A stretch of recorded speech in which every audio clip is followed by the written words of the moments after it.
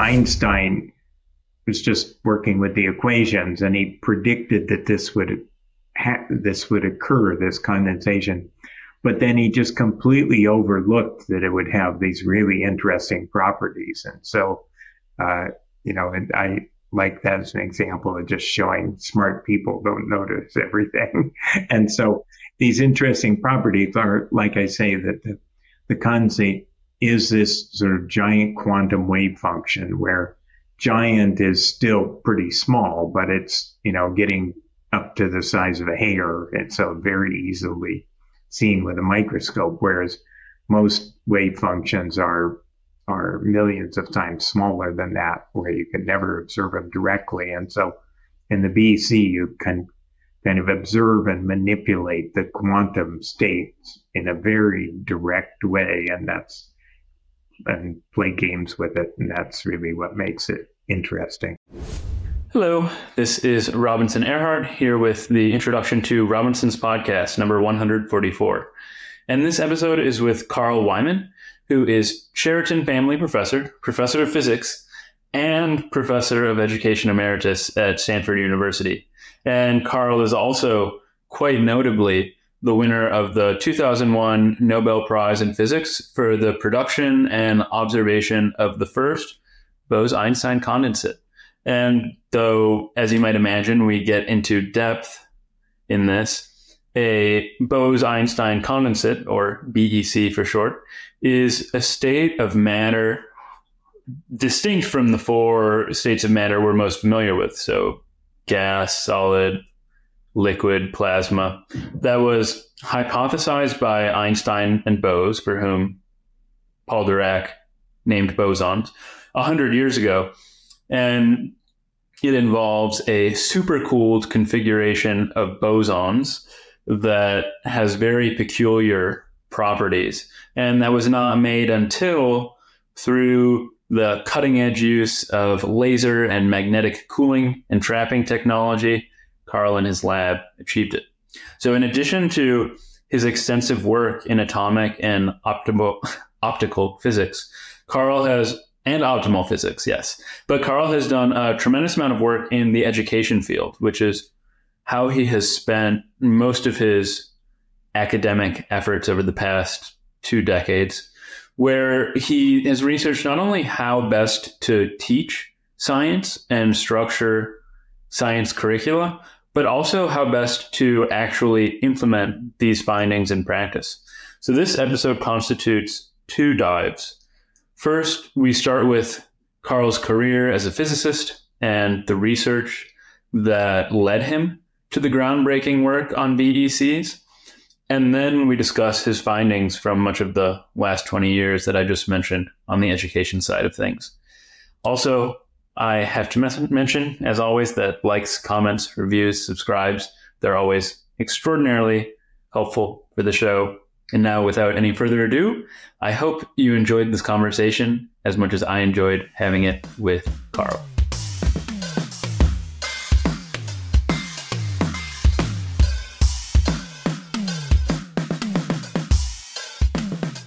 I was reading your Nobel Prize biography, and I saw that you were raised in rural Oregon. Your father was a sawyer. You went to a small 3-room school that had, I'll add the caveat, just been converted from a 1-room school. And that education in the lumber industry in the area, it wasn't really a big priority. So how was it then, roughly, that you became so attracted to physics and then so advanced eventually to the point that you reached the pinnacle of research and discovery? Well, the people in the area, education wasn't considered so important, but to my parents it was, and they actually had curious backgrounds where they were pretty well educated and then moved to rural Oregon as kind of escaping the society they came from, but they still put a pretty big emphasis on education. So really, I have to credit them mostly for that. But also, when I was in middle school, they moved to Corvallis, Oregon, specifically so that I and my siblings could go to a better school. Corvallis is a university town, so has pretty good schools there. And that's really where I, developed more of my interest in science. And then you ended up at MIT, and that's where the training really kicked in, I suppose. And the rest is well-documented history. Yeah, at MIT, I mean, I didn't actually do very well in courses, particularly at the beginning, but I got involved in research and got very involved in research, and so spent my college career doing as little coursework as possible and spending as much time in the lab as possible. And I always figured that gave me a much better education than most students get. Yeah, well, that was something that really stuck out of me at the stuck out to me from the biography, was that you avoided taking classes as much as possible. And this might foreshadow some of what we get into later on regarding your current research on education. But why at the time was someone who is so interested in learning and creating knowledge intent on not taking classes? What was it about the classes at MIT that led you to perform poorly when clearly you're very capable, and then to just not like them? Well, I mean, even though I didn't kind of appreciate the reasons until later on when I got into education research, I never really felt I was getting very much out of listening to lectures. There wasn't much sinking in, but more than that, it seemed like in courses that what you were really doing mostly was trying to learn how to produce what the instructor wanted to see, and on homework and on test questions and so on. That was what the goal was, is producing something the instructor was looking for. Whereas in the lab, you were really figuring out how nature worked and trying to understand nature, not how to score well on a test. And so I think that was kind of really the fundamental difference. Is it just seemed like the learning that I was getting in the laboratory was so much more kind of meaningful and authentic than what was happening in classes. Well, I don't know if this resonates with you, but I'm also somebody who's very interested in learning. That's why I'm doing this at one reason, and I'm quite motivated to learn. But when I'm in, I also don't get much out of classes. So it's kind of funny that I'm going to be a professor. But for me, the reason is that I just can't pay attention when I'm not playing an active role in whatever I'm doing. So I look around at other people who are able to watch and listen to a professor lecture, but I just can't do that. I just get bored. I immediately start daydreaming no matter how hard I try. But, getting ahead of myself into the education research, in fact, that's much more the norm than the exception, that nobody is really paying that much attention in lecture classes, and that they're not learning very much as a result. Okay. Well, that's good to know, because it often feels like I'm the only person in the room who's not actively listening and taking notes. But okay, we'll leave the education for a little later.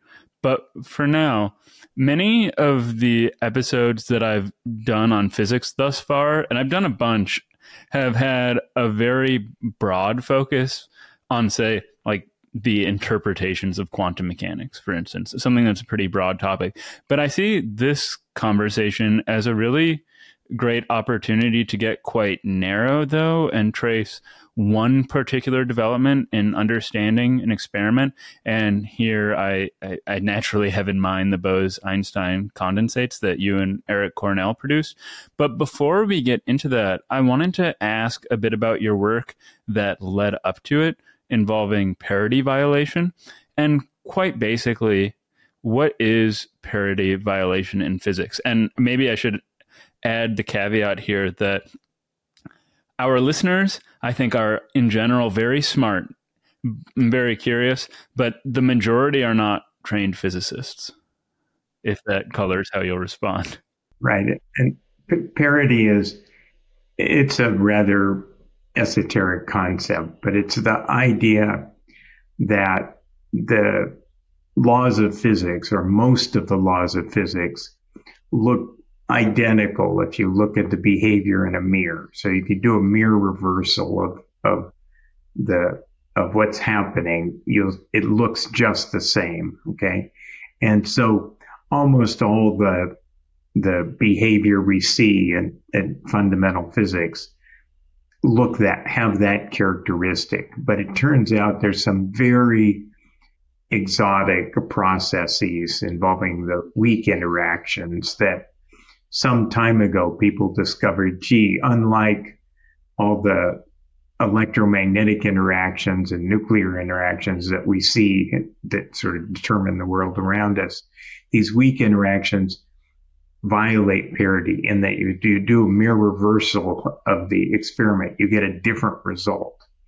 And so this happened, late 50s, I guess, that they discovered this idea. But my work involved testing the ideas about unifying fundamental forces in physics. And so there's the so-called development of the standard model of physics, which was a big accomplishment in the 60s and 70s, where they realized that these two different forces that people thought were quite separate and distinct, the weak force involving neutrinos and so on, and then the electromagnetic force involving charged particles like electrons and protons.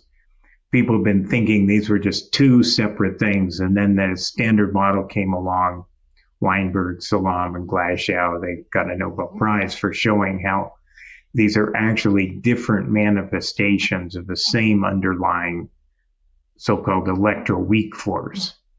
And so people were trying to test this at giant accelerator experiments at high energies and so on. And my experiment was testing that theory in a completely different way on a tabletop experiment by looking in atoms and seeing if there was a tiny, tiny, tiny bit of parity violation in the way atoms worked, in showing this electroweak parity violating force was actually showing up in atoms. And it's a ridiculously tiny effect, but we did lots of fancy, complicated experiments with lasers to be able to get sensitive enough to actually see it and measure that, yes, it was there, and the predictions of the standard model worked there. And so it was just another good test of the fundamental theory. Just to expand a bit on this notion of parity and parity violation, I came across, as I was reading about this, a very nice example of making this macroscopic to perhaps better appeal to our listeners' intuitions. And you can tell me if I have it right. But we can imagine a typical clock. We can also imagine the mirror image of this clock that is constructed exactly the opposite of our clock. And instead of the hands running clockwise, if it is constructed the exact same way but opposite, the hands should run counterclockwise. But what we would observe in the case of parity violation is, even though it's constructed the same exact way, the hands go clockwise on our macroscopic reverse clock. And obviously, it's not, this wouldn't happen because it's macroscopic, but it gets the intuition across that something very unexpected is happening based on the physical makeup and everything we think we know about physics. Yeah, and so that's a reasonable analogy, except that's a really extreme example, and to be more corresponding to the physics, it would be that the clock runs just a slightly different rate. When the new clock that you build, it actually goes the other direction, but it doesn't move at quite the same speed as it did in the first direction, would be sort of more. Right. I think that having it still run clockwise just makes more salient the idea. I'm just saying it's just a little more extreme than what we ever get around to seeing in physics. And I mean, another analogy to use is just to think that, and this is actually a correct description, which is that in the atom, in the electrons have a tiny screw sense to them. So they're like a right-handed screw. And so, a screw looks, you do a mirror reflection of it. It's different. It's right-handed to left-handed. And so that's sort of the distinction we see there. Well, your team at the time, I think this was, if I have my internal timeline correct, this is when you were in Boulder. Your team made the best measurement at the time of parity violation in cesium, which was what you were working with. But what's interesting here for the purposes of the Bose-Einstein condensates, which at this point I'll refer to as BECs, is your work on laser trapping and cooling. So can you explain just how a laser can, one, be used to trap atomic particles, and two, how it can cool them? Because we're familiar with laser pointers or lasers that read CDs, or maybe we were 20 years ago, but not lasers doing this sort of thing.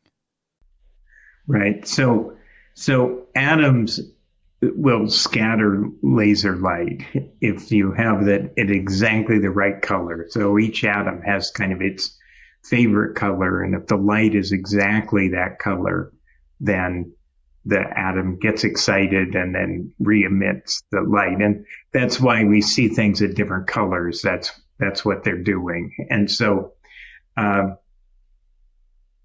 that light actually has we talk about it as coming in little tiny chunks called photons, and each of those chunks carries a little kick with it. And so if I shine laser light on an atom and the light is bouncing off the atom, it's giving it little tiny pushes each time it has one of these photons bounce off it. So we think of it as very much like shooting ping pong balls at a bowling ball.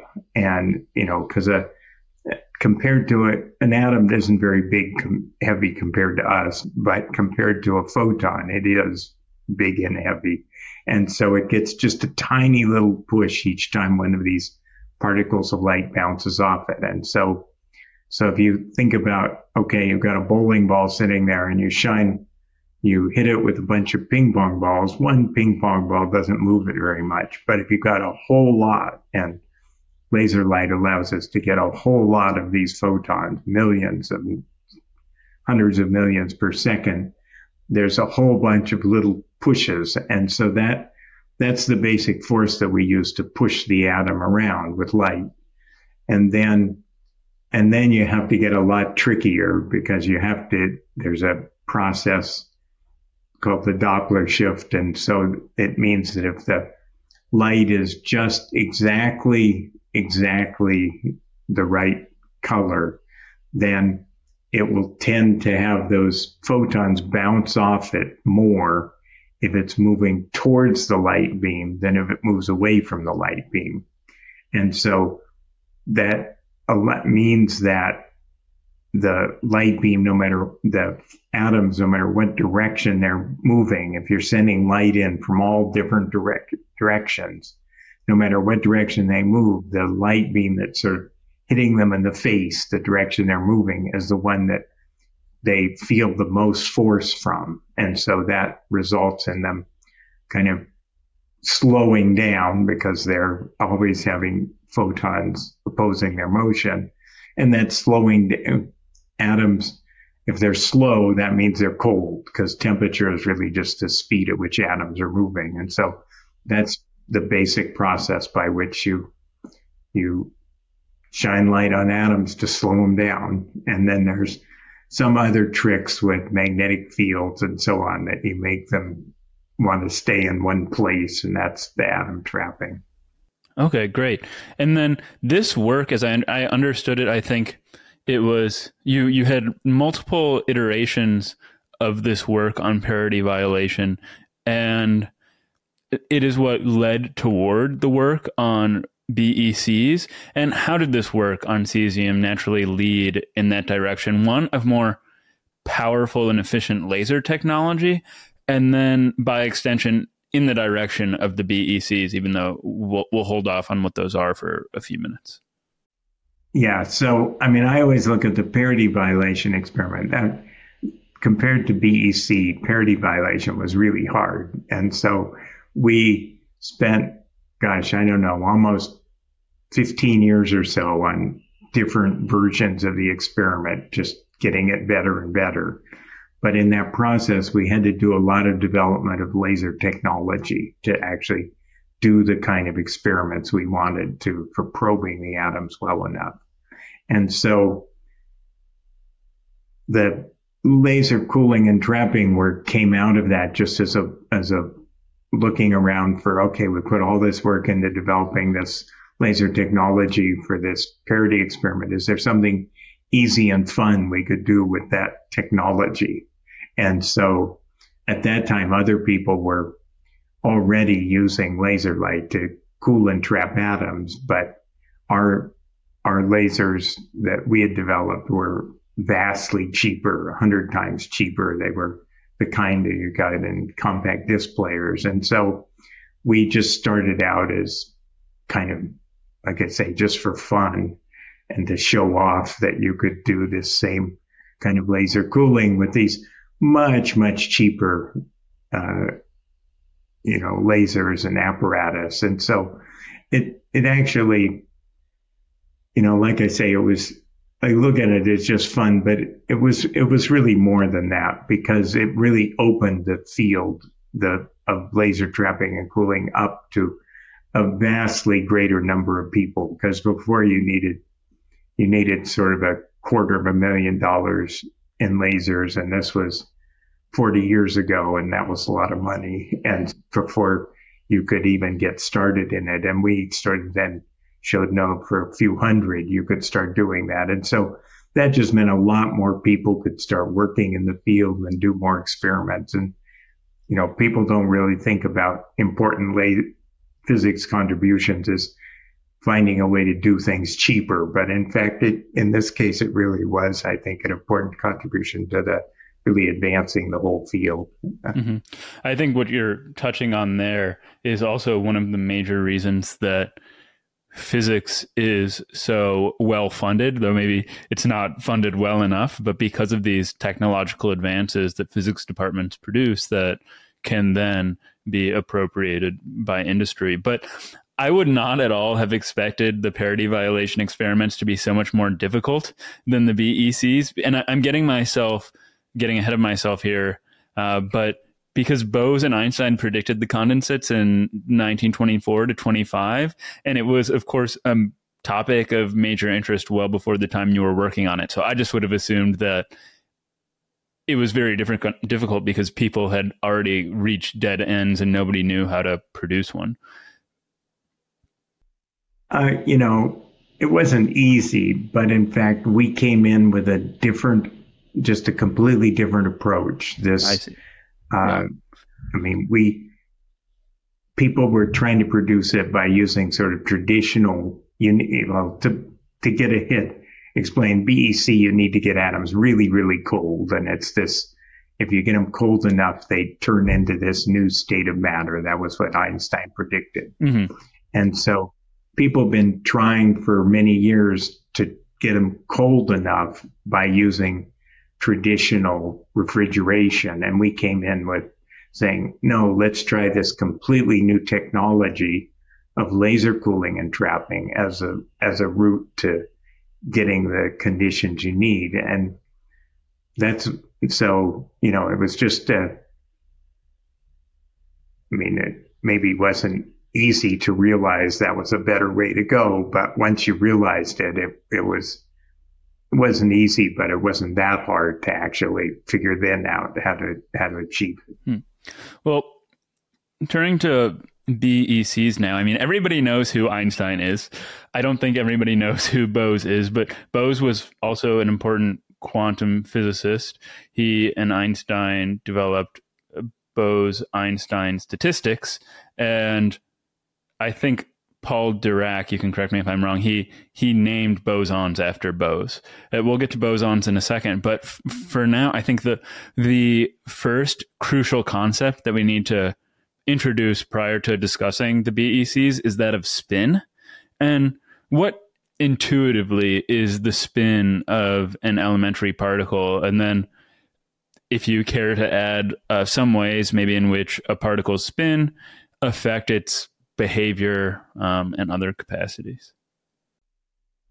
So that's actually a very difficult subject, really.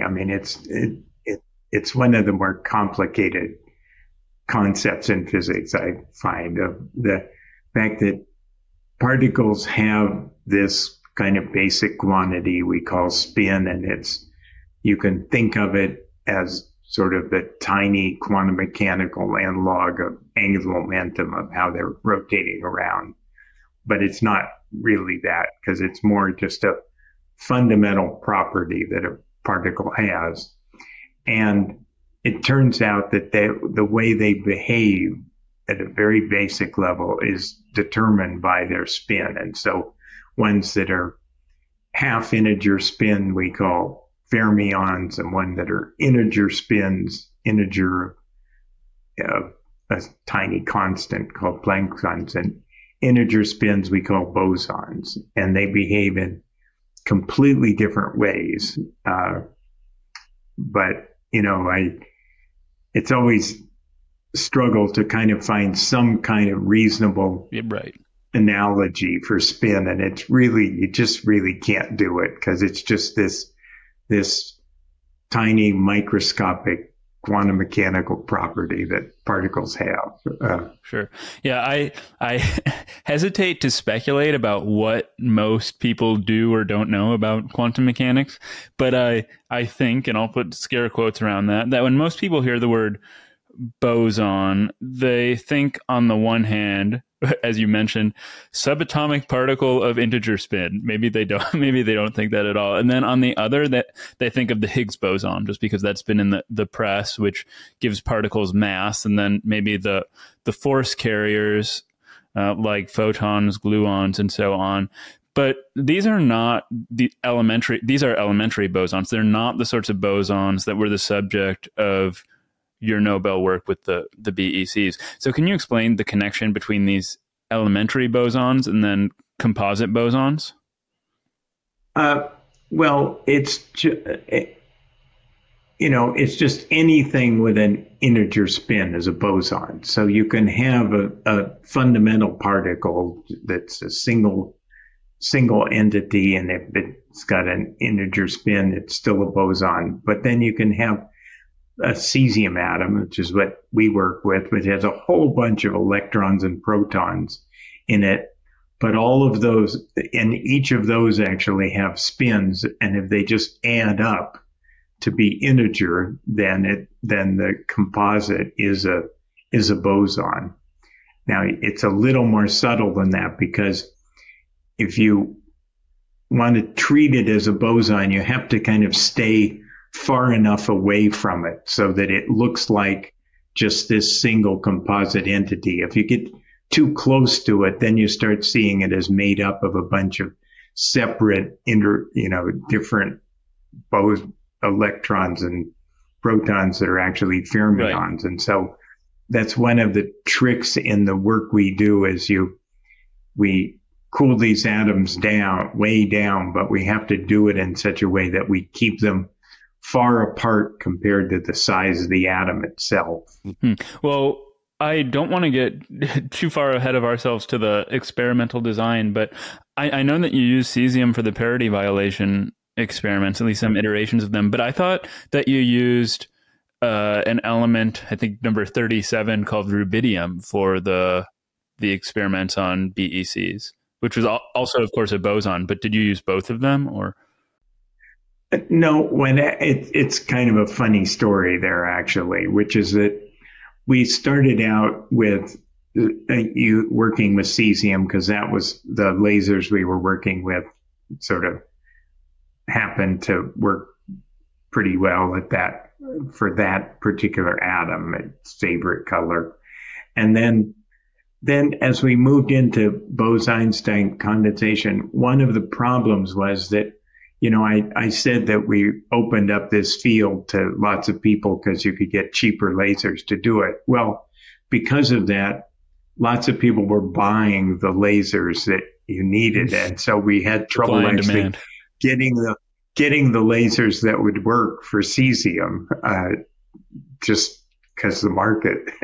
And so we looked around, and from our basic physics point of view, we thought that rubidium could work as well as cesium. There was no real different reason to think they were different. But there were a couple of virtues to rubidium. First, it has two different isotopes, so different number of protons in the nucleus. And that was important because one of the things we realized is that when you make these heavy atoms like these are into a Bose-Einstein condensate, you can either have them effectively repelling each other so that they'll stay there and be happy, or you could have them attracted to each other, which would make the condensate just collapse in on itself very immediately, and you would be boring and you couldn't really do anything with it. And when we kind of looked at what people could predict would be happening, the theoretical physicists just couldn't predict which any given atom would be. And so rubidium meant that we had two choices, basically, to find, if one of them had this so-called attractive interaction, and that maybe the other one wouldn't have. So it gave us two throws of the dice that way. But also, probably more importantly, the resonant light color for rubidium was very close to what they use in the compact disc players. And so in the lasers they made for that. And so that just meant that it was a lot easier to buy lasers that worked for rubidium. So it was just kind of a funny accident. And it turns out that, in fact, cesium doesn't work. You kind of lose on the throw of the dice with cesium. And so we were just lucky in the transition. Well, we'll get right back to the BECs, but while we're talking about rubidium, this isn't relevant to the experiment, but I think it's just interesting. We don't ever encounter rubidium in daily life, but it's an interesting substance, at least visually, some of its behavior.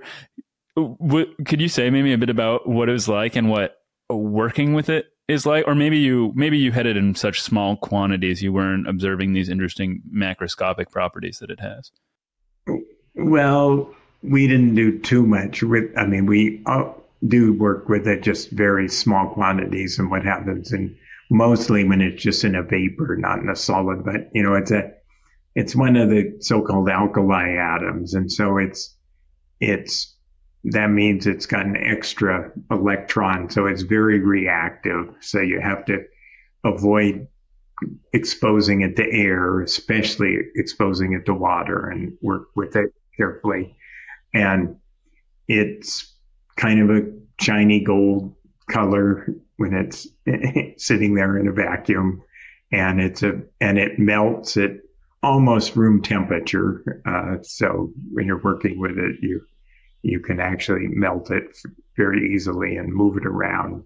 In our experiments, mostly we would just work with very dilute vapors of it, in a very weak gas, and the color of laser light to excite it is very deep red, so just at the edge of where your eye can actually observe it.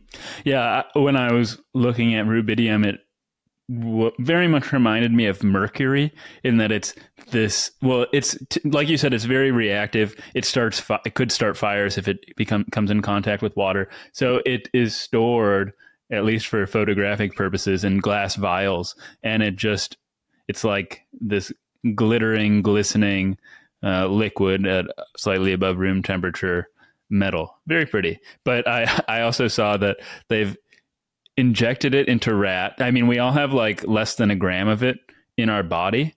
But if you inject it into rats, if like 50% of their potassium, so it behaves like potassium in the blood, in the cells. And if more than 50% of your potassium is replaced by rubidium, the rats die. So that was interesting factoid about rubidium.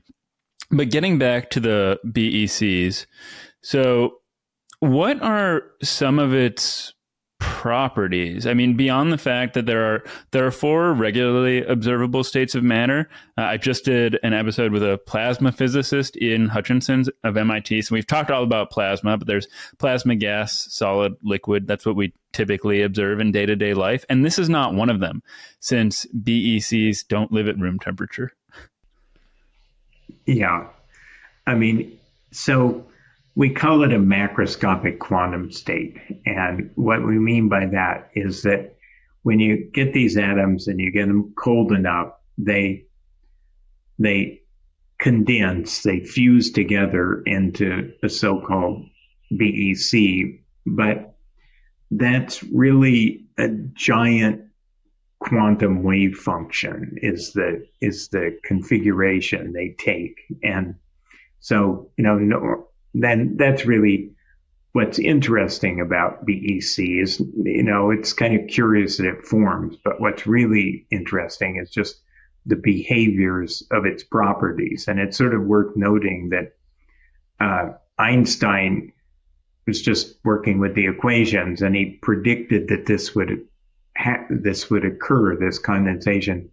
But then he just completely overlooked that it would have these really interesting properties. And so, and I like that as an example of just showing smart people don't notice everything. And so these interesting properties are, like I say, that the condensate is this sort of giant quantum wave function where giant is still pretty small, but it's, getting up to the size of a hair. And so very easily seen with a microscope, whereas most wave functions are millions of times smaller than that, where you can never observe them directly. And so in the BEC, you can kind of observe and manipulate the quantum states in a very direct way, and play games with it. And that's really what makes it interesting. Mm-hmm. So how cold are we talking? One. So to form it originally, it gets down to about 1/10 of a microkelvin. So that's a 1/10 of a millionth of a degree above absolute zero, which is as cold as it gets.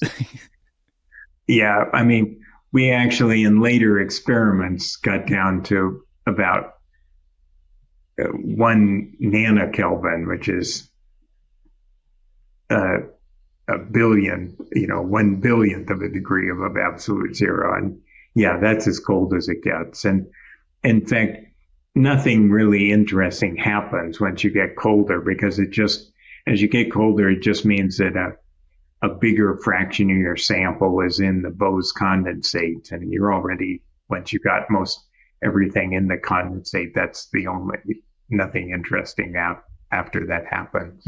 This is speculative, not physically interesting. But as I was reflecting on the BECs, my understanding is this is so cold that this temperature is like never reached in nature. So Bose-Einstein condensates don't occur naturally, and it's fascinating to think that over the entire lifetime of the universe and the future, physics predicts things that can happen, entire states of matter that would just never occur if it weren't for humans or other intelligent life around Alpha Centauri making BECs. Yeah. No, I mean, I agree, because we know the coldest place in nature is sort of, interstellar space, and that's 3 degrees above absolute zero from the radiation left over from the Big Bang at the formation of the universe. And that's millions of times too hot. And so, that is sort of a cute thing about PEC, is it's can only exist because of human ingenuity. Mm-hmm. And then let's see, what if it's possible to describe like what it is like visually to inspect this macroscopic or borderline macroscopic with a microscope wave function? What are the sorts of behaviors that you're witnessing that outside of a BEC are just not possibly perceptible? Well, I mean, what we look at is actually not that exciting. I mean, we just look at shadows, and so you shine light on the thing, and you take it, and it absorbs that light and makes a shadow, and we image the light beam that's going by and see a shadow that gives you the shape of the BEC. And so, it's just a little dark region in a beam of light. So, that's not really that exciting, but then the shape of that shadow and how it changes under different conditions and how it interacts with other things, that's really the things we're looking at. I see. I saw that there are like vortices of a sort. I saw that the other experimenter, I think his name was Wolfgang Ketterle at MIT, who produced a BEC a few months after you. He also, this, but our listeners don't, that he received a third of the Nobel Prize share. Your collaborator, Eric Cornell, got the other third. And he observed in his sample, and I think he still works on them very much so, wave interference patterns, of the sort that are very well known even in the zeitgeist with like the twin slit experiment, that sort of thing.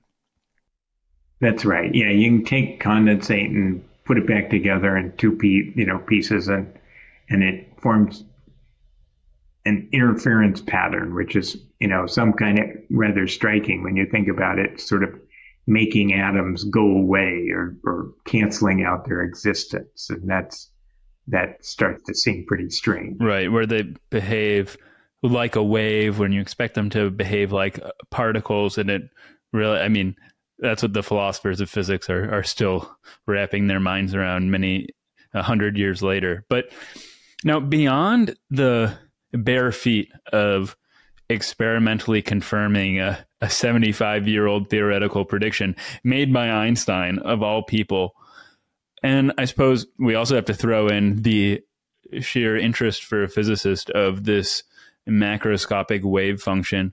What was it about this problem in particular that made it so interesting to you as a physicist that you were really intent on producing the BECs?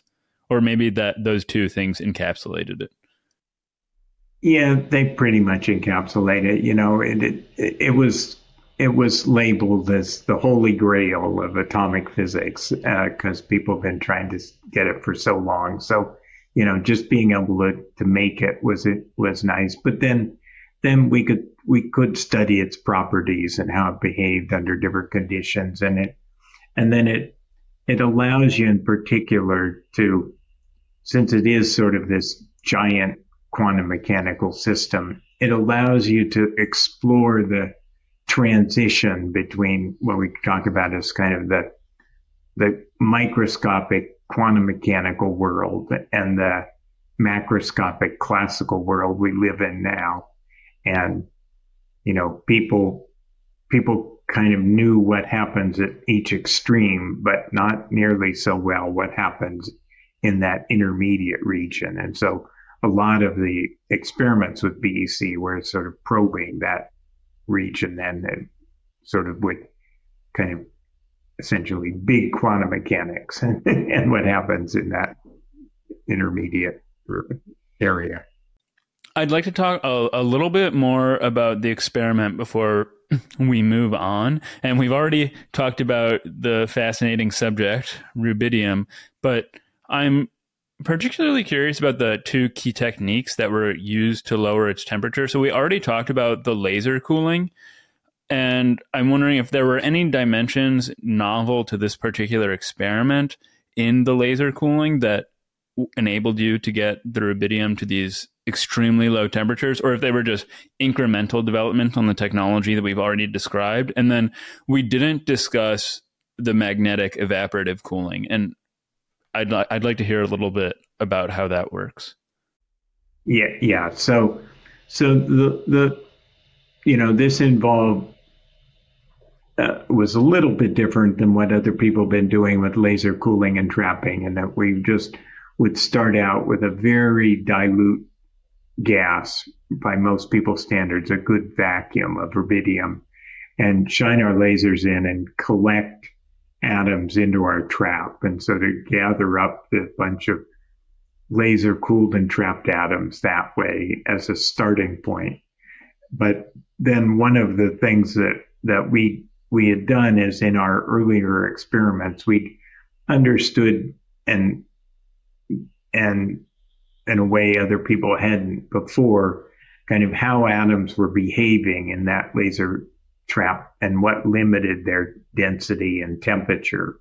And that was kind of the edge we had in that previous kind of basic atomic physics of recognizing then what we need to do differently to get to Bose-Einstein condensate. And so, and what that work showed us was that the density and temperature of these atoms in the laser trap were limited by these photons bouncing back and forth between the different trapped atoms and giving them kicks back and forth. And so we realized to get them colder, we had to get rid of the light. And so we would start out with that sample, getting it as cold as we could and as dense as we could with the lasers. And then we'd turn off the lasers and then hold it in a magnetic trap. And that was just a set of magnetic fields of the right shape, which, because rubidium atoms have little magnets attached to them, you can use the magnetic force to just hold them there so they're sitting in a vacuum, not touching anything, and staying nice and cold. And that was kind of the starting point when we realized, yeah, we could easily trap them and keep them cold. And so then we could think about, okay, taking the next stage of getting them further cooled. And so that was this evaporative cooling out of the magnetic trap. And so the way evaporative cooling works is actually the same physics that cools your cup of coffee. When you see the steam coming off your coffee, that's actually the most energetic coffee molecules leaping out of the cup. And as they do that, they take away more than their share of the energy. And so what's left behind is colder.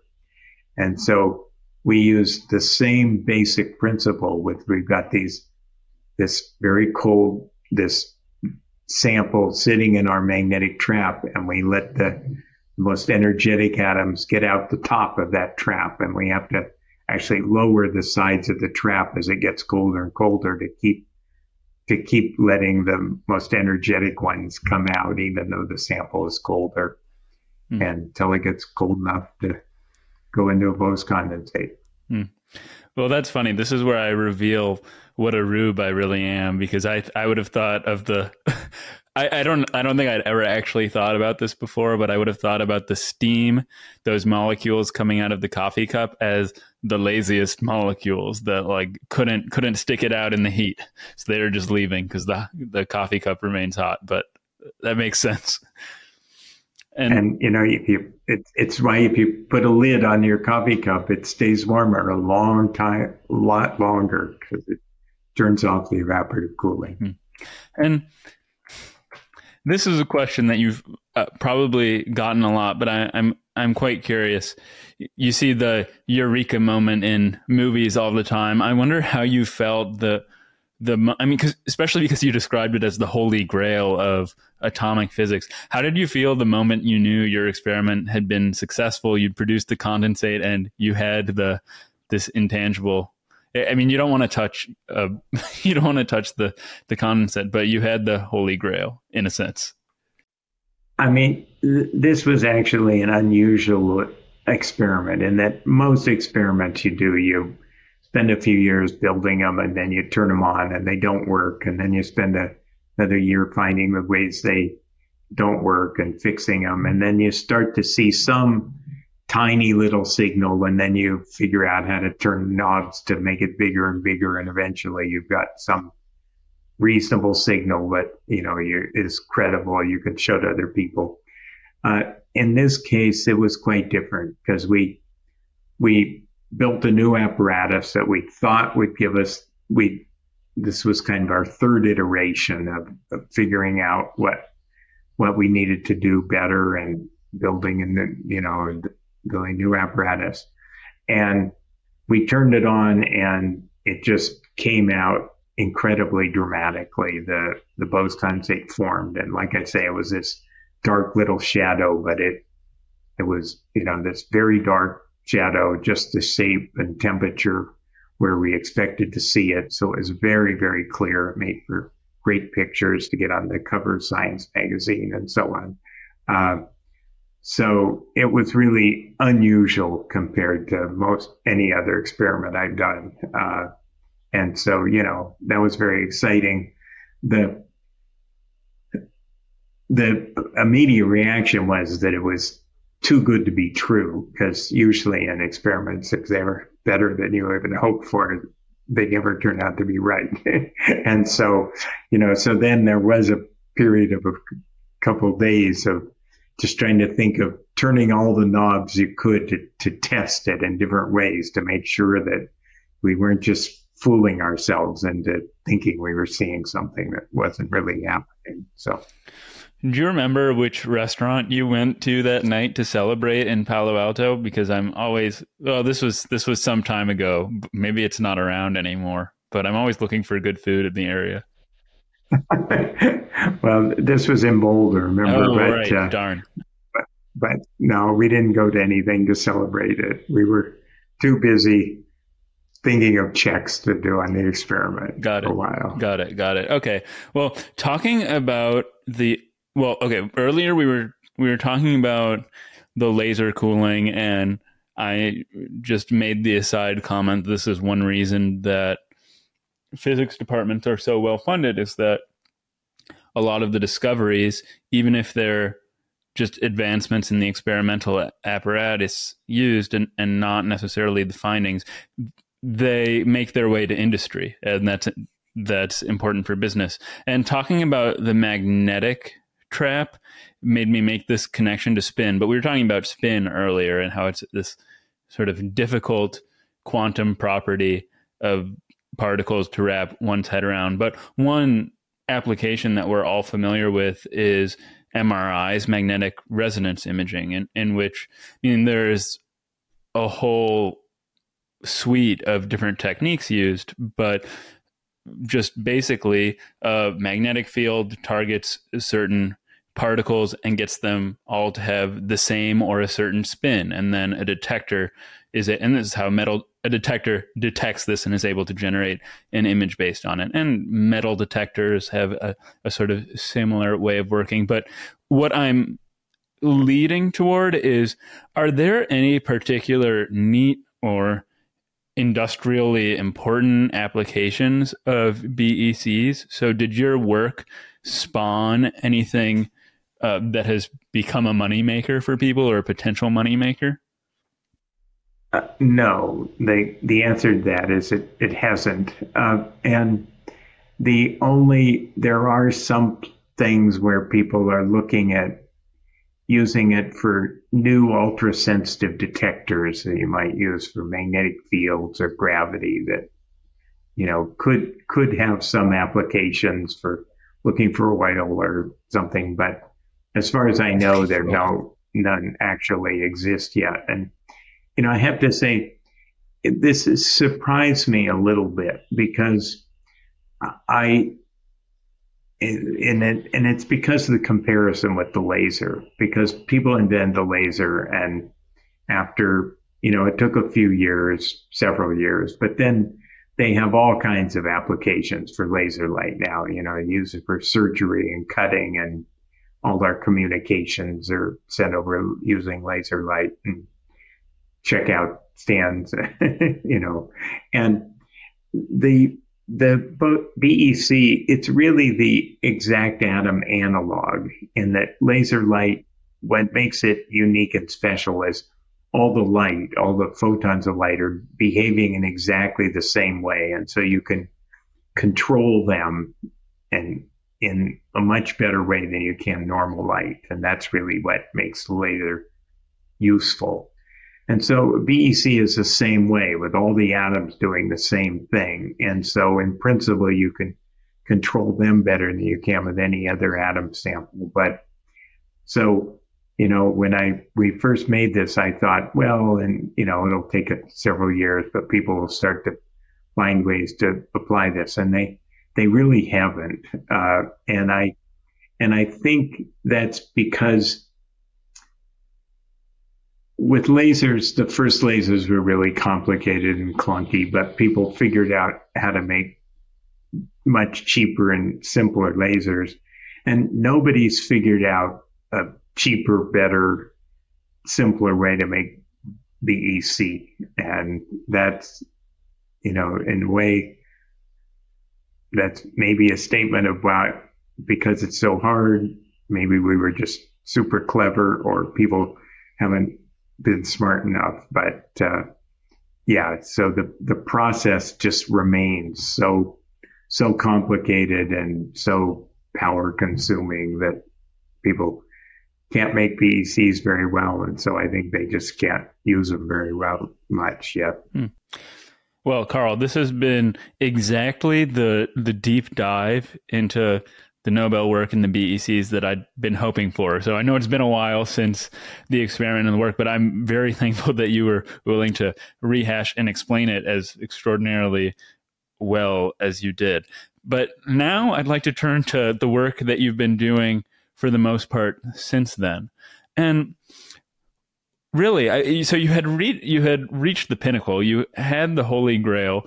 I've heard there were plenty of other experiments you could have been working on, other perhaps Nobel-worthy lines of research. So what motivated the shift in your attention from doing research in physics to research in education, especially when, as we already discussed, you did not like taking classes at MIT?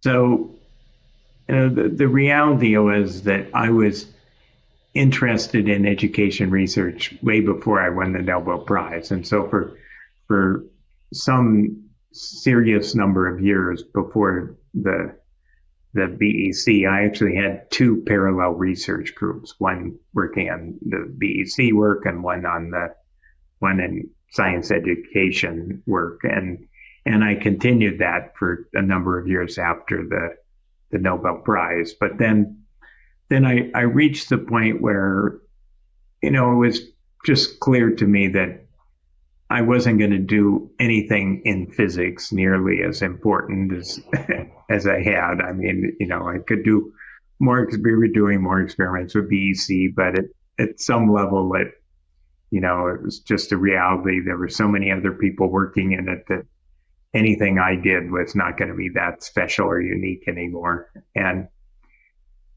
But I did feel that there were things that I could contribute fairly uniquely to education and improving it. And it was in part because I had a Nobel Prize. And so I could I could go and talk to physics professors about teaching. And for better or worse, I had credibility that other people didn't have who were working in education. And so people could listen to me, and I set up a big institute for changing education this way where, like I say, I don't think anybody else would have been able to make that happen just because they didn't have the reputation I did. And, I just thought that was more important really at that point. Well, I mean, beyond the Nobel Prize though, maybe this wasn't a talent you were born with and you developed it, but I was not blowing smoke when I said that you explained that, I mean, what we've been talking about for the past hour extraordinarily well for not people who are not trained physicists. And people listening, it might sound like it was very easy for you to do it, and maybe it was easy for you to do it, but I've done 160 plus interviews now at this point with people like you who are among the most accomplished in the world or in their fields. And you probably you won't be surprised at all to hear this, but they could be extraordinarily brilliant. But I struggle to get people to make things accessible. And I know that they could read a research paper, but it's a different skill being able to communicate the work to people who aren't already familiar with it. So you have that skill going for you too, beyond the. Well, but that's an acquired skill that comes from, I spent a lot of time working with students trying to see what they can understand, what confuses them, what language, is accessible or not accessible. And so it's something that I'd say is definitely acquired through practice and some of my research really at helping people learn. Well, I'd like to hold off on the actual research for a few more minutes, because you wrote in the Nobel biography that you've had a very successful career as a physicist, to put it lightly, despite not having taken, and consequently to at least the point that you wrote this biography, mastered much of the undergraduate physics material, which is extraordinarily surprising. But given the career that you've had, how does this inform how you think about what it means to have a good education in physics? If you can be the sort of physicist that you've been without having what is considered, you haven't mastered all of the undergraduate material. Well, so first I should say that I try to be very careful not to use my, when I talk about my education and education research, not to use myself as kind of data in this, because I think far too many people kind of think about education just in terms of their own personal experience. So I like to make sure I ground it in real data from other people. Right. But I will say that, and that at least what it convinces, my own experience is kind of an existence proof that you don't need to cover all these different topics. You need to learn to think about the physics as in a fundamental, useful way, and you need to learn how to learn. And that, I think that does generally apply to all students. And so when people are trying to tell me, oh no, we have to cover all this different material or they won't, it can't be physicists, and that, like I say, it's just kind of, I have the existence proof that I know it's not true, that we're never going to teach them all they need to learn, and they're never going to learn much of what, or use much of what we do teach them. And so whether you're looking at me or anybody, what's really important is that they know how to think and they know how to learn, and that is just going to lots of lectures on lots of subjects doesn't accomplish that. Yeah, I couldn't agree with that more. And before we get into some of the findings, I mean, just as we did with the BECs, I think the lead up was very nice.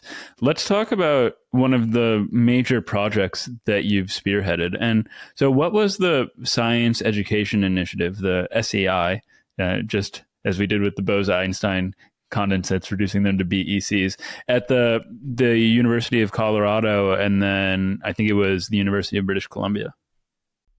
Yeah, that's right. And so what that was it, and that's really, it was to start that I gave up working in atomic physics, because it was really an effort to see what was possible in terms of large scale change in teaching, because the kind of research that I was doing and many other people have been doing had shown that there were just much more effective ways to teach than what was being done in all these lecture classrooms in science. And so, but nobody was really looking at how you get those into practice. You know, they were always just these odd experiments by some individual committed faculty members. And so the Science Education Initiative was really a very explicit, carefully thought out approach of how to bring this better forms of teaching to many different faculty, to change how entire departments taught. And so it was an effort to do that. And like I say, it was the biggest part of it was at UBC, where we got the biggest results. But then we had sort of a satellite program also at Colorado to try and do much the same thing. The basic goal was to just try and change how science was being taught, to use more effective teaching methods. Okay, so then just to clarify for me, or just to recapitulate, there was already at this point a broad body of knowledge about small scale interventions and what could be done to teach better. This was really about, in the real world, can we implement this at a university and make a large scale change? Yeah. Okay, so this was about implementation. It was and about institutional change as opposed to kind of individual change. Well, just as you said a few minutes ago, we don't want to take an N of 1, or in our case, an N of 2, because both of us have had less than satisfactory experiences or outcomes from attending lectures. So in this same vein, before we launch into this, I think a prior question just has to be asked outside of our N of 2. And is there a great need for teaching reform and improvement in universities? Like have changes in technology or student body or anything like this led to worse outcomes than there were in the past? Or is this just a general drive for improvement? How do we know that this is a worthwhile project beyond the anecdotal experience of a couple of people like you and me? Yeah, well, so first, if you look historically, the outcomes are pretty bad. In that for as long as people have been looking at it, the number of students who start out majoring in science at college and actually complete that major is pretty low. You lose something in the range of 50% of them. Just give up, switch out, flunk out, drop out, whatever. And so you have that as one outcome that's not very good. And then the other outcome is just looking at what students' capabilities are after they've completed their education. And I think for a long time, lots of people will will say, that yes, there may be some who seem to really be good, but an awful lot of other people, you hear from industry all the time how these people come out with their degrees and then they can't really perform in the job setting. They can't solve problems, they can't communicate well, and so on. So I think and then the third aspect is that just I think the who we're educating and the population that we're turning out of scientifically qualified and literate people has been very limited. And so I would argue that really, people are paying more attention to it now, but really the shortcomings of kind of student outcomes have been there for a very long time. And, back with Sputnik came around, there was a big push to try and improve science education, and they tried a lot of things. I don't think they were terribly successful, but even back then, they were recognizing the problems with the education system. I'd like to play devil's advocate for a moment and entertain, I think I'm not suggesting that this is true, but I think it's a hypothesis that maybe should be asked. Well, one, just another sort of story. My mentor sort of person, he's not at Stanford, he's at Columbia. His name's Chaim Gafman. He is a very senior faculty member. He's from Israel, and he came up teaching in a very different time where they might have two or three. He's a mathematician. They might have had 200 or 300 people in a class, and he was trying to fail the vast majority of them. He failed a former prime minister of Israel, which I just find very funny, but in like a calculus class. But their goal was to produce a few like astronomically gifted students, like maybe like pressure in a coal turns into diamond, something like that. Maybe they'd get a few good people out of it. So one, this isn't the total dimension that I was going in, but maybe the difficult way or the teaching methods now, more people don't do well, but a few people have stellar outcomes. And maybe this isn't borne out by the evidence. Maybe you want to answer this before I move on to where I was really going. Yeah. So, I mean, I think that's been the case for a long time, and people are paying more attention to it now. I mean, it used to be much more typical that instructors saw that they had a responsibility to flunk some large fraction of the students. And what I think, and we have research on this, is that this was just a fundamentally flawed belief system, that you had a few talented people and your job was to sort out those people with talent.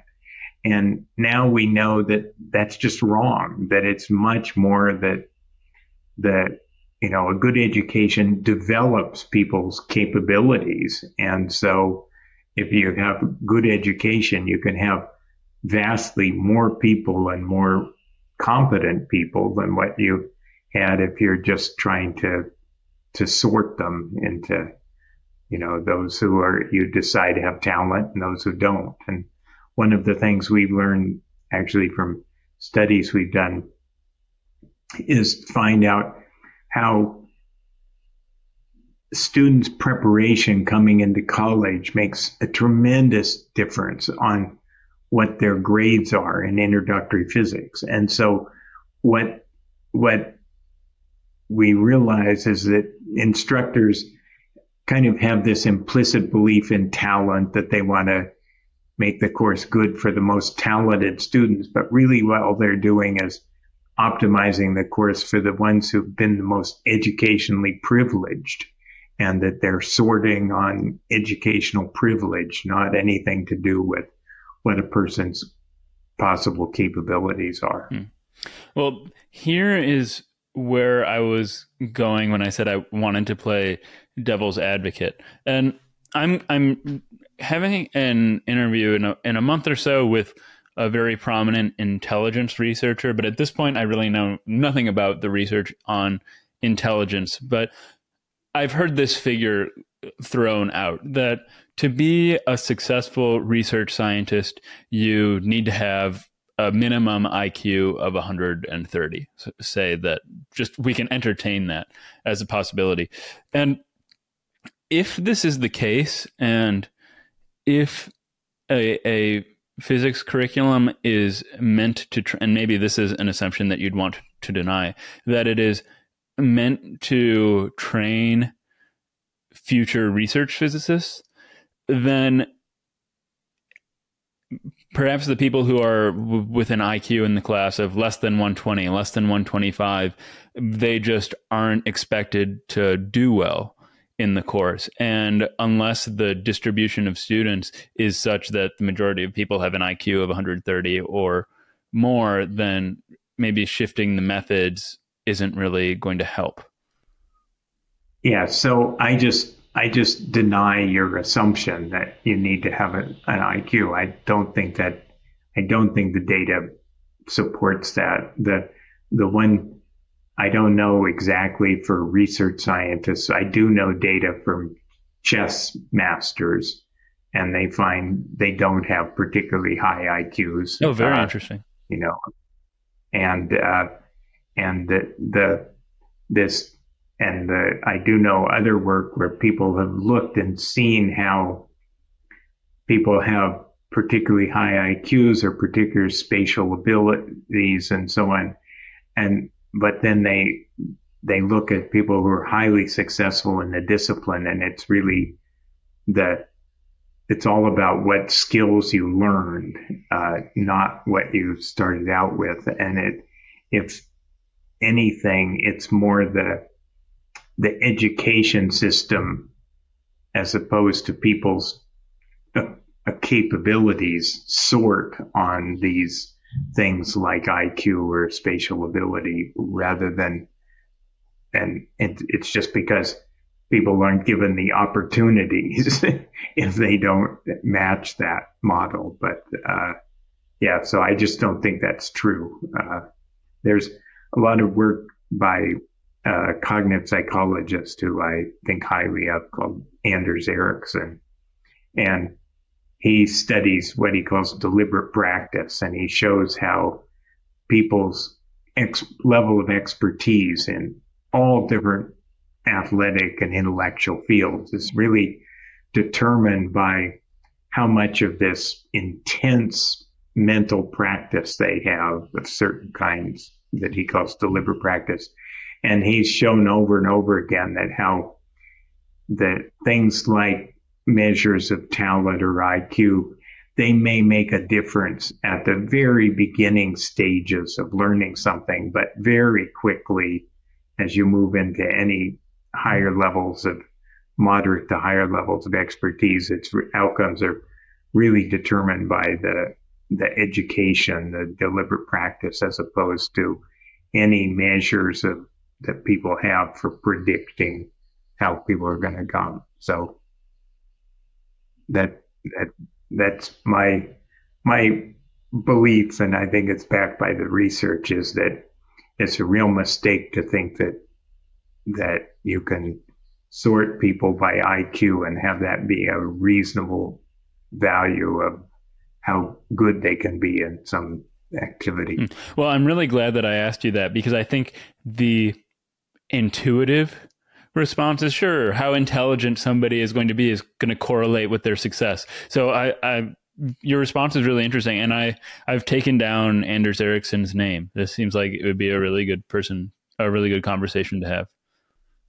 When you dig into this, as I have, you really start getting more and more skeptical, because you start looking at what IQ tests really measure, and they're very limited in what they measure. They almost all people can greatly improve in them with practice. And so, it raises all kinds of questions about what an IQ measurement is and what it means. The deeper you get into it, the more skeptical you get that it's going to be good at seeing how well somebody's going to be in something like physics. Mm-hmm. Well, I think that probably the most interesting dimensions of this work to our listeners will probably be the ways that teaching can or ought to change. But I'd like to talk a bit more about the SEI first, because there are still some implementation findings of broad interest. And you've done a substantial amount of work on this implementation side. So one item that stuck out to me is that the most difficult problem on the faculty end of things is the incentive system of a research university. And well, maybe you want to elaborate that, but how does this elaborate on that? How does this relate to their teaching success? How they're compensated, promoted, this sort of thing? Yeah, I mean, when people complain, particularly if they focus on teaching, that at research universities, that everything just depends on research accomplishments and teaching never really matters. And I think that's largely true. But it's driven really by the fact mostly that there's such poor measures of teaching quality that nobody really believes in them. And so, whereas we have very elaborate, detailed, and I would argue pretty accurate measurements of research productivity. And so they're mostly being rewarded for what you can measure well. But, the reality is that I think faculty are doing just what they're getting rewarded for and what they're really getting evaluated on. And so the fact we have such poor evaluations of teaching is really the heart of the problem. Yeah, you said faculty are doing well what they're rewarded for. And I thought that this was interesting, that competitive grants within or between departments, if I interpreted what I read correctly, had these grants were based on teaching success, had a positive effect on implementation and outcomes. And it just makes sense. If faculty are doing what they are paid to do, and they're paid now, or the department is paid based on teaching success, then the teaching is going to be better. Whereas right now, all of the incentives are based on how many papers you publish, this sort of thing.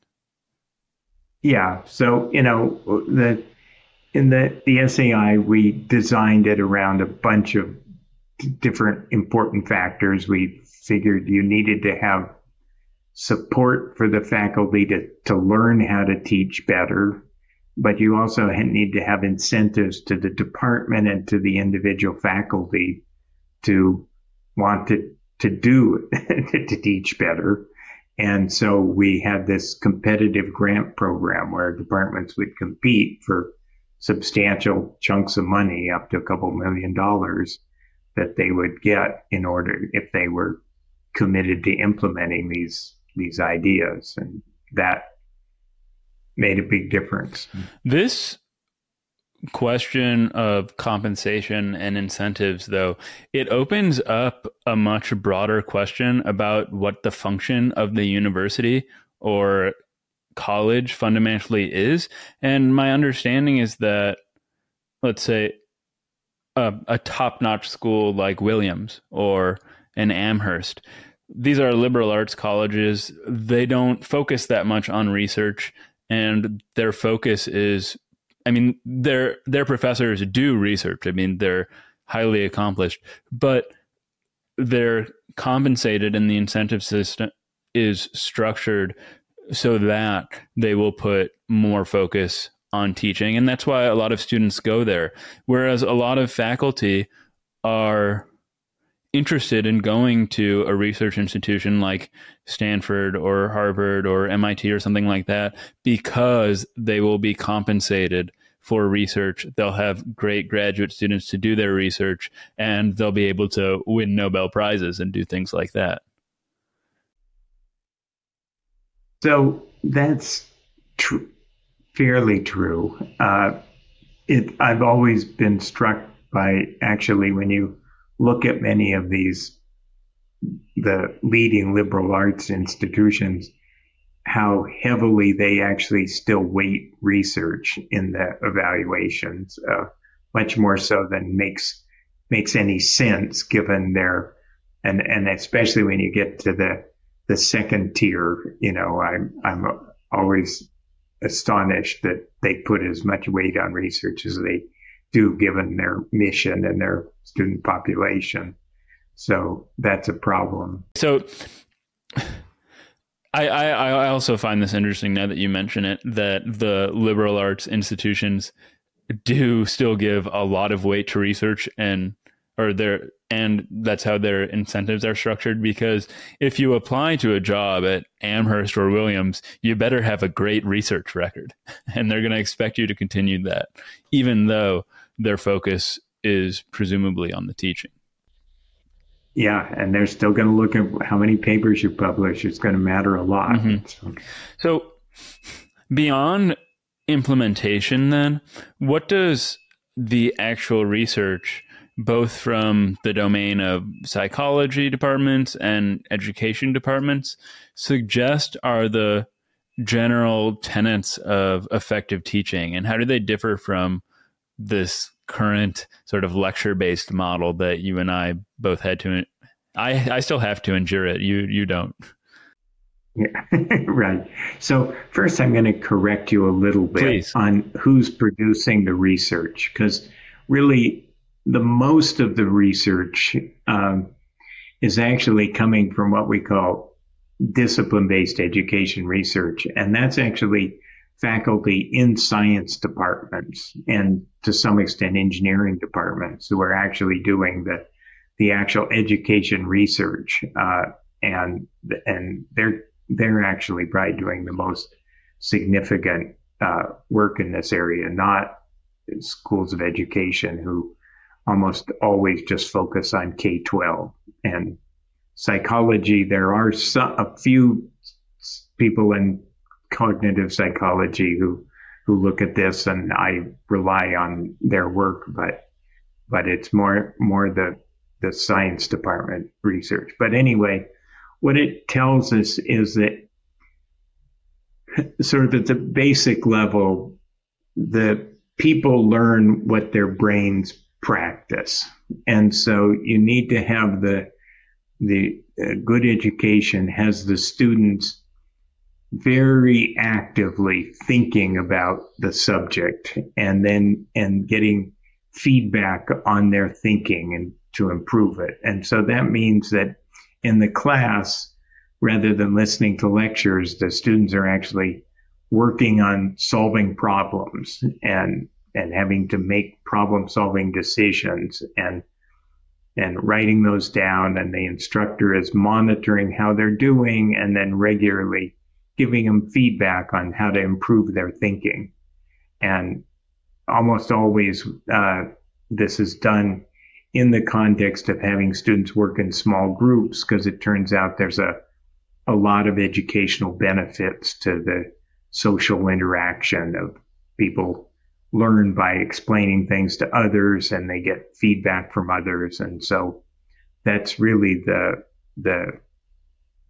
educational process or that really works. But I think at the sort of simplest bottom line is that the brain learns what it practices intently with good feedback on improving it. And so you need to give the student the educational experiences where they're doing that, and they're doing it all the time as much as possible. All right. I have no reason to suspect otherwise, but that coheres totally with what I would expect and have experienced. But so what level of improvement and in what dimensions have you seen in practice, maybe in particular experiments or courses where these changes are implemented? So maybe in the SAI, even the departments that successfully managed to implement the new teaching methods, what did you find?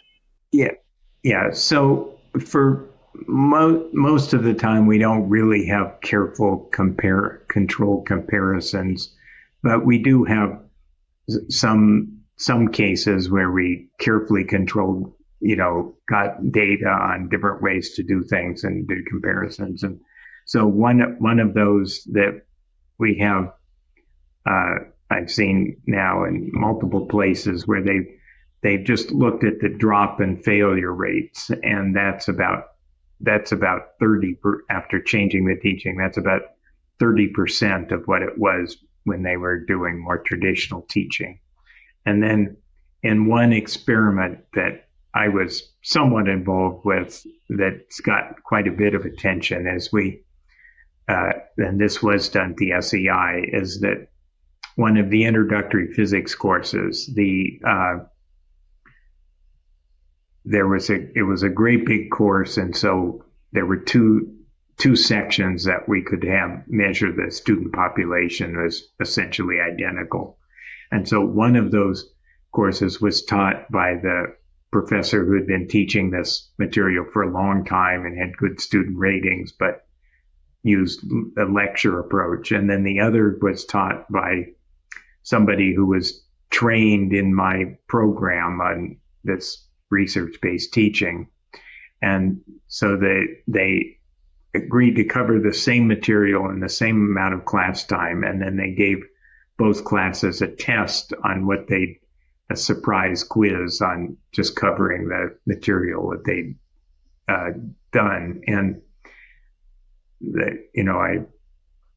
it's better to actually see the histogram of results, but the results are very dramatic. It's like three standard deviations improvement with the research-based class, sort of everybody moving up a lot, and the lecture class being very close to zero in the learning. And so that, like I say, that's a particularly clean comparison, but that's the kind of thing you can get. You touched on this subject a few minutes ago when you were talking about how the current model, at least in physics, favors students who have just had good high school educations in physics, and it's not actually indicative of, or their success is not indicative of some inherent talent or higher IQ or other aptitude. But more broadly, one aspect of your research on education has been around improving equity in learning outcomes. And so what is the general problem here, and how have you tackled it? And I have in mind, I think it might be the exact same paper, but a paper of yours based on a calculus-based physics course intervention. But I imagine that this might be a problem, this equity problem might be more novel historically, because the university is attracting people that weren't able to go beforehand earlier. Yeah, although I'm suspecting it's not all that new, really. I think really universities are just paying more attention to it than they used to. But I think we've always had this with a big distribution of how well students were doing, and people were just willing to ignore the bottom half and decide they just weren't that talented enough. But yeah, so we're sort of looking at the teaching and thinking about, okay, how do we really match the curriculum and the pace to the student background and for all the students, not just the ones who had the most privileged education before then. And so that's a big part of what we're trying to do. The other thing is, though, in this particular case, we also focused a lot more on the detailed problem-solving process. And we look at, in our research, we look at the way scientists solve problems by making a set of decisions. And so we would have the students actually have to practice explicitly making these problem-solving decisions. And we think sort of providing that structure gives them an extra boost that they need to kind of help catch up they have had weak background before that. Yeah, when I was in undergraduate, I swiftly learned that if I wanted to do well in my math courses, I should not pay any attention I should just not go to the lectures, these bigger lectures. The best thing I could do was do problems from the textbook. Just spend the time doing that, and I would do much better on the exams. But tell me if I'm capturing your attitude correctly here, but my understanding is that beyond your personal experience, but based on the research, you believe that to be a good scientist or engineer, you've got to learn to solve realistic problems, and that this is more important than the rote memorization often practiced in standard STEM coursework. And if this is accurate, then not only does this approach that you've just been describing help with the equity issues, it should also improve outcomes for all students beyond the classroom, even those students who performed best before the intervention, because they're getting better preparation for being scientists. Yeah, that's exactly what I believe. And we have, especially with this work we've done, where we really understand the science and really in engineering problem-solving process, that we can make students learn to be much more expert-like in the way they tackle problems by really focusing very explicitly on doing that in their class, in their course activities.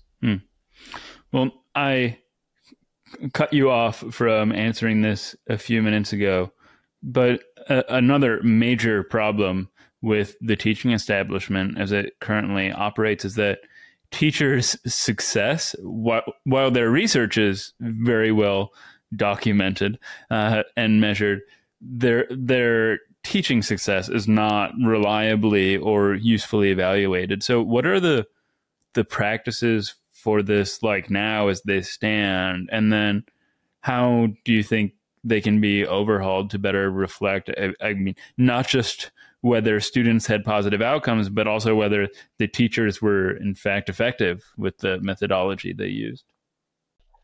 So, I mean, the overwhelmingly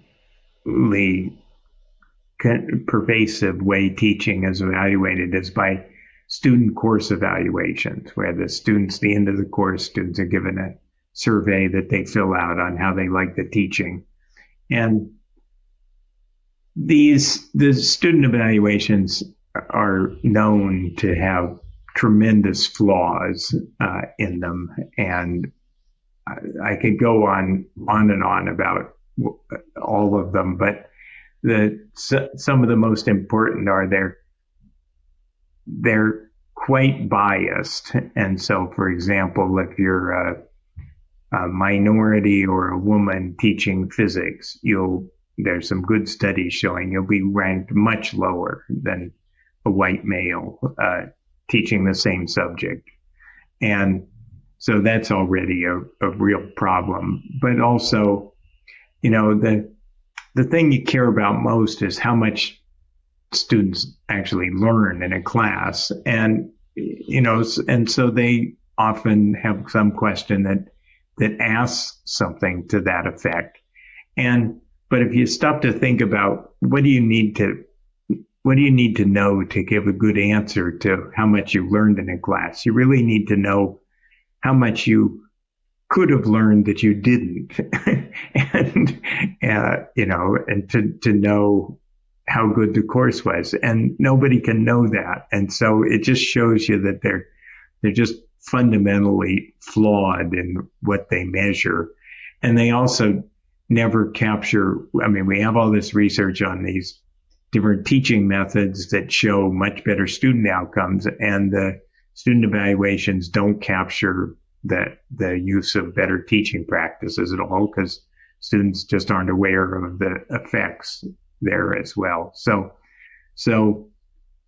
it's a real problem that those are the only way people have to evaluate. And so what I think is we need evaluation systems that capture much more about what actual practices the faculty are using in their teaching, in their courses. And so we tried to develop some tools to actually collect that data. And there's actually a project that my wife and I sponsored, actually, for money we got from a prize. The AAU, the American Association of Universities, which is sort of the 70 or so top research universities, they have a STEM initiative to try and improve STEM teaching. And as part of that, then we sponsored this they had a competition to have demonstration projects of departments actually developing and demonstrating different and more effective ways to actually evaluate teaching. So we're sort of seeing how that works, because I think, right now, lots of people realize there's a problem, but nobody really knows how to do it better or right. And so we're hoping out of this demonstration project, there will come some useful information. The new sorts of measurements or different sorts of measurements you just described, like what methods were used, one major positive of that is that they're objective, and you would expect that the students will agree on this. Whereas with the student course evaluations as they stand, and I've done many of them, those questions are not asked. But you mentioned that people will likely rate their experience in a class, as a physics class, as much less or much worse if it's taught by a woman or a minority. But that's a glaring issue. But another dimension of this problem is that there is so much noise, because if there are 100 students in the class, one student might give the faculty a high rating because they find them attractive. One person might give them a low rating because they saw on the internet that their professor has X political view that they don't agree with. There are just so many different things that are going to interfere with whether or not the evaluations are actually measuring what is supposed to be measured. Yeah, and that's very true. And in fact, if anybody teaches a large course, that the student evaluations are almost impossible for giving you any guidance on what to do better, because there's always some students that, in a big class, there's always some students who love it, some students who hate it, a lot of students in between, and they're just all over the place. And so there's no clear signal there at all about how to improve even. And an evaluation system that doesn't show you how to improve is pretty worthless. I know somebody who's a professor, and they mentioned of a famous actress innocuously in the course of a lecture. And some student in the course said, "Oh, she's beautiful." And somebody else in their course evaluation gave the professor very low marks for allowing women to be objectified in the course. And from our perspective, that is not something that really should... One, it might impact this person's career, but two, it's not a measurement of how well the course was taught. Yeah. But yeah, I mean, one can go on all day with examples from problems with student course evaluations. Mm-hmm. But for now, let's run through a case scenario. So say College X has an introductory physics course that they want to improve because the students don't seem to be mastering the material. What are, the basic steps that the department should be taking to restructure this class? I'm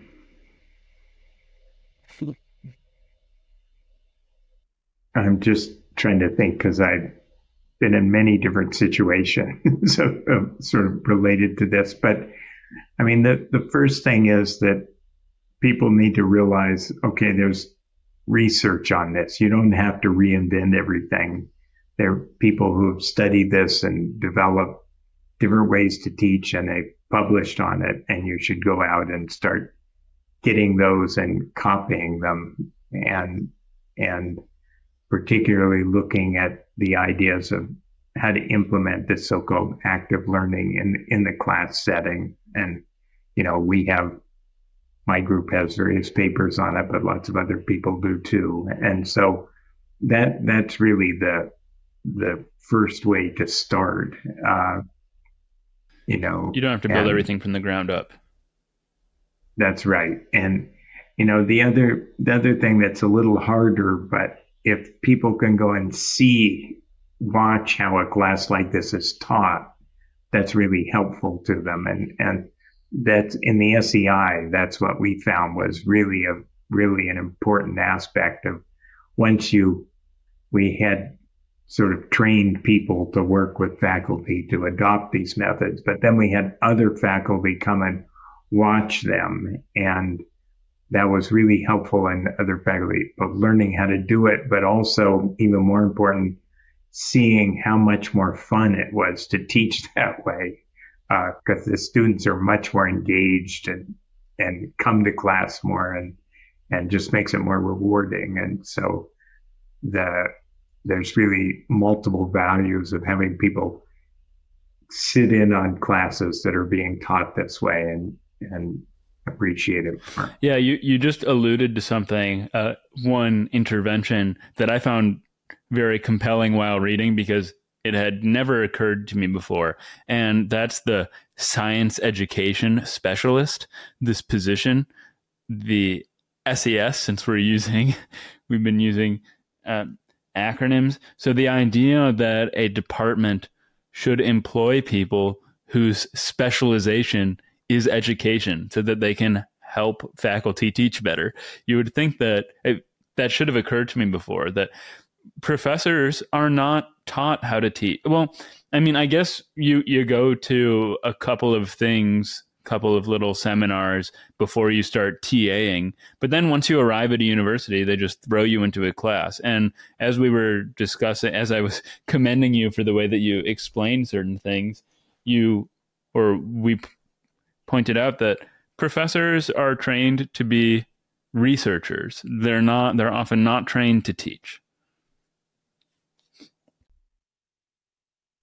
Yeah. And so we had these science education specialists and there's lots of people are actually trying to copy that approach of getting these sort of postdoc level people into departments to work with faculty to teach. And one of the biggest problems with that is actually the training of those people, because I ran a program where we trained them, but it's very hard to find people coming in with that level of training. And so that's been the limitation on other institutions. But I do know that is a model that has attracted interest. Well, as we look toward finishing up, there are a couple questions that I had. So were there any major surprises in the SEI or that have otherwise come up in your research? So maybe changes that you expected to have a dramatic effect on educational outcomes, but that were found to be ineffective at best, or maybe even counterproductive at worst, or anything like this?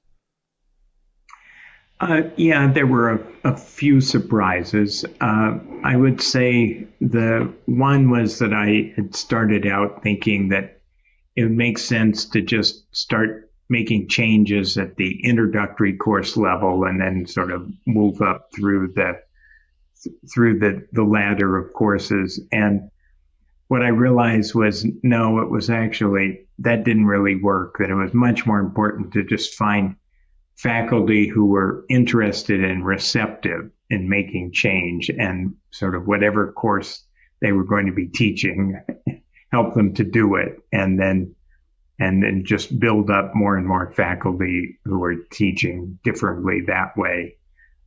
So that was kind of one, I'd say, mistake that I made in doing this. One thing that another mistake, which it was just the level of training of these SESs, that it needed to be more extensive and more formal than I had first appreciated.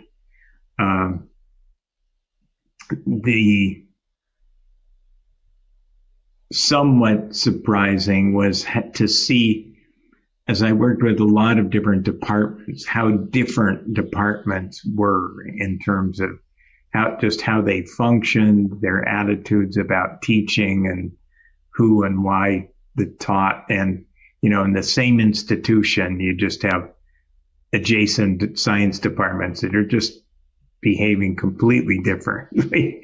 And so that was an interesting curiosity to encounter.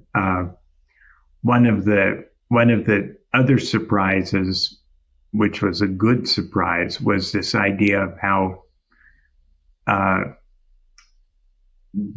big incentive to faculty to change their teaching was because it was so much more enjoyable to teach using these, active learning research-based methods than it was to lecture. And that once people saw how it could actually be done and why it was more enjoyable, that really helped them change. And once they did change, they didn't want to go back because of that. And so that was a place where, in some ways, that was kind of the biggest incentive we had. And, you could argue it wasn't formal at all. It was completely internal, but it still was, it was a pleasant surprise at how important and valuable that was. Certainly a serendipitous discovery. And maybe you could explain more, like why is it more fun to teach in this way than it is to lecture? Because I imagine before you answer,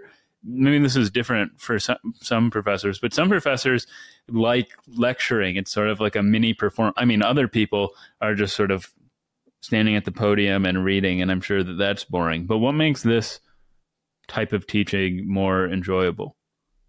Yeah. So first, that there are some faculty who see lecturing as performance and that love doing it, and they're the hardest to get to change, in my experience. But the others, what they see as more enjoyable is you're much more directly engaged with the students. So when you're lecturing, you just see all these blank faces out there, and maybe, you wonder how many of them are paying any attention and how many of them are learning, and you really don't have much idea at all. And you might have a few questions, but never very many. And they're half the time their students just want to show off, not really having anything useful. The other half the time they just want to know if it's going to be on the exam or something. Mm-hmm. Whereas when you're teaching the way I've talked about, so first, the students are highly engaged. They're working on figuring out problems, and so the students are more involved. But because they're you're going around and monitoring how the individual students are doing, you're listening to their conversations about the subject, so so much more about how they're thinking about it, and they're asking you many more questions. You're getting involved. So you're sort of much more directly linked to their thinking and learning. And that's just more satisfying because you sort of know you're helping teach them really much more directly.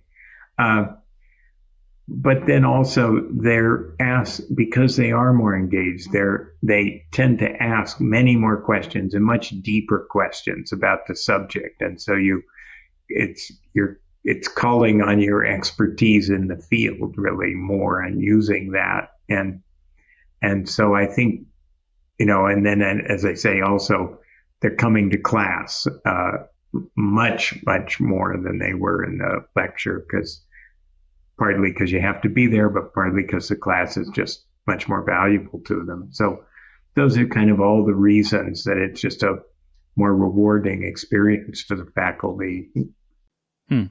Well, the last thing I'll ask,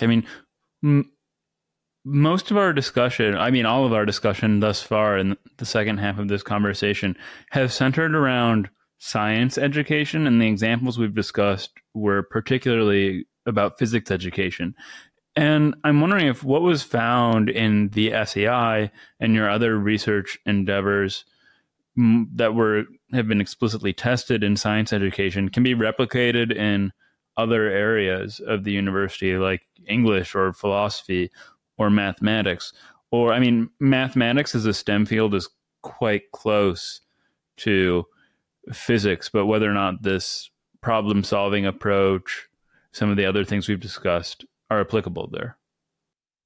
Yeah, so math compared to the science department is kind of less receptive and done less work, but there has been some work done there, and we had it in the SEI at UBC, and so I'm confident that this applies very much to math, just the same ideas.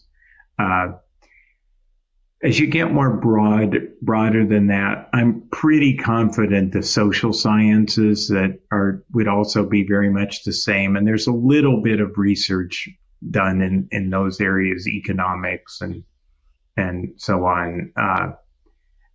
Once you get out to the humanities and English, I mean, I personally think that if you sort of break down the field into the ideas of the kind of decisions that experts make in their subject and the kind of thinking they have to do, that you'd be much better off and you'd get better results if you had students actually practicing that kind of thinking. But in my experience, the faculty in these areas are just a very long ways from considering this, and both listening to some scientists tell them how to teach, but even thinking that you can do research on teaching and learning seems to be really such a foreign concept to them that it seems like they're very long ways from adopting these ideas. But I do think we can trace a lot of these back to very basic processes of how experts in a subject think and how you develop that thinking enough to be pretty confident that it would apply quite generally. Yeah, what it sounds like to me and what makes perfect sense is that rather than lecturing in, say, an English department, ideally, you would have smaller class sizes, but that probably helps pretty much everywhere. But a course would center around close readings of passages with, say, a professor and 10 students and talking about analyzing it. Or in philosophy, reading papers and analyzing them in the moment or construct. Yeah, because I think if you look at really what are the cognitive steps involved in close reading, for example. It involves a certain number of decisions and reasoning processes, which you can make quite explicit, and that means you can have students really practice doing them, and getting feedback on that in the same way we do on these other subjects. Well, Carl, a 20-some year belated congratulations on the Nobel Prize. This conversation has been, I think, on both topics we've covered, the BECs and the education, have been quite comprehensive, though not exhaustive, but both at just the right level. And I am so thankful that you took the time to talk to me about your work. So thank you so much. Okay, you're welcome. It's been a pleasure. Hold on. If you haven't subscribed, liked, commented, or reviewed, that would be so helpful. And if you haven't yet, you could also follow me on Twitter and Instagram at Robinson Earhart.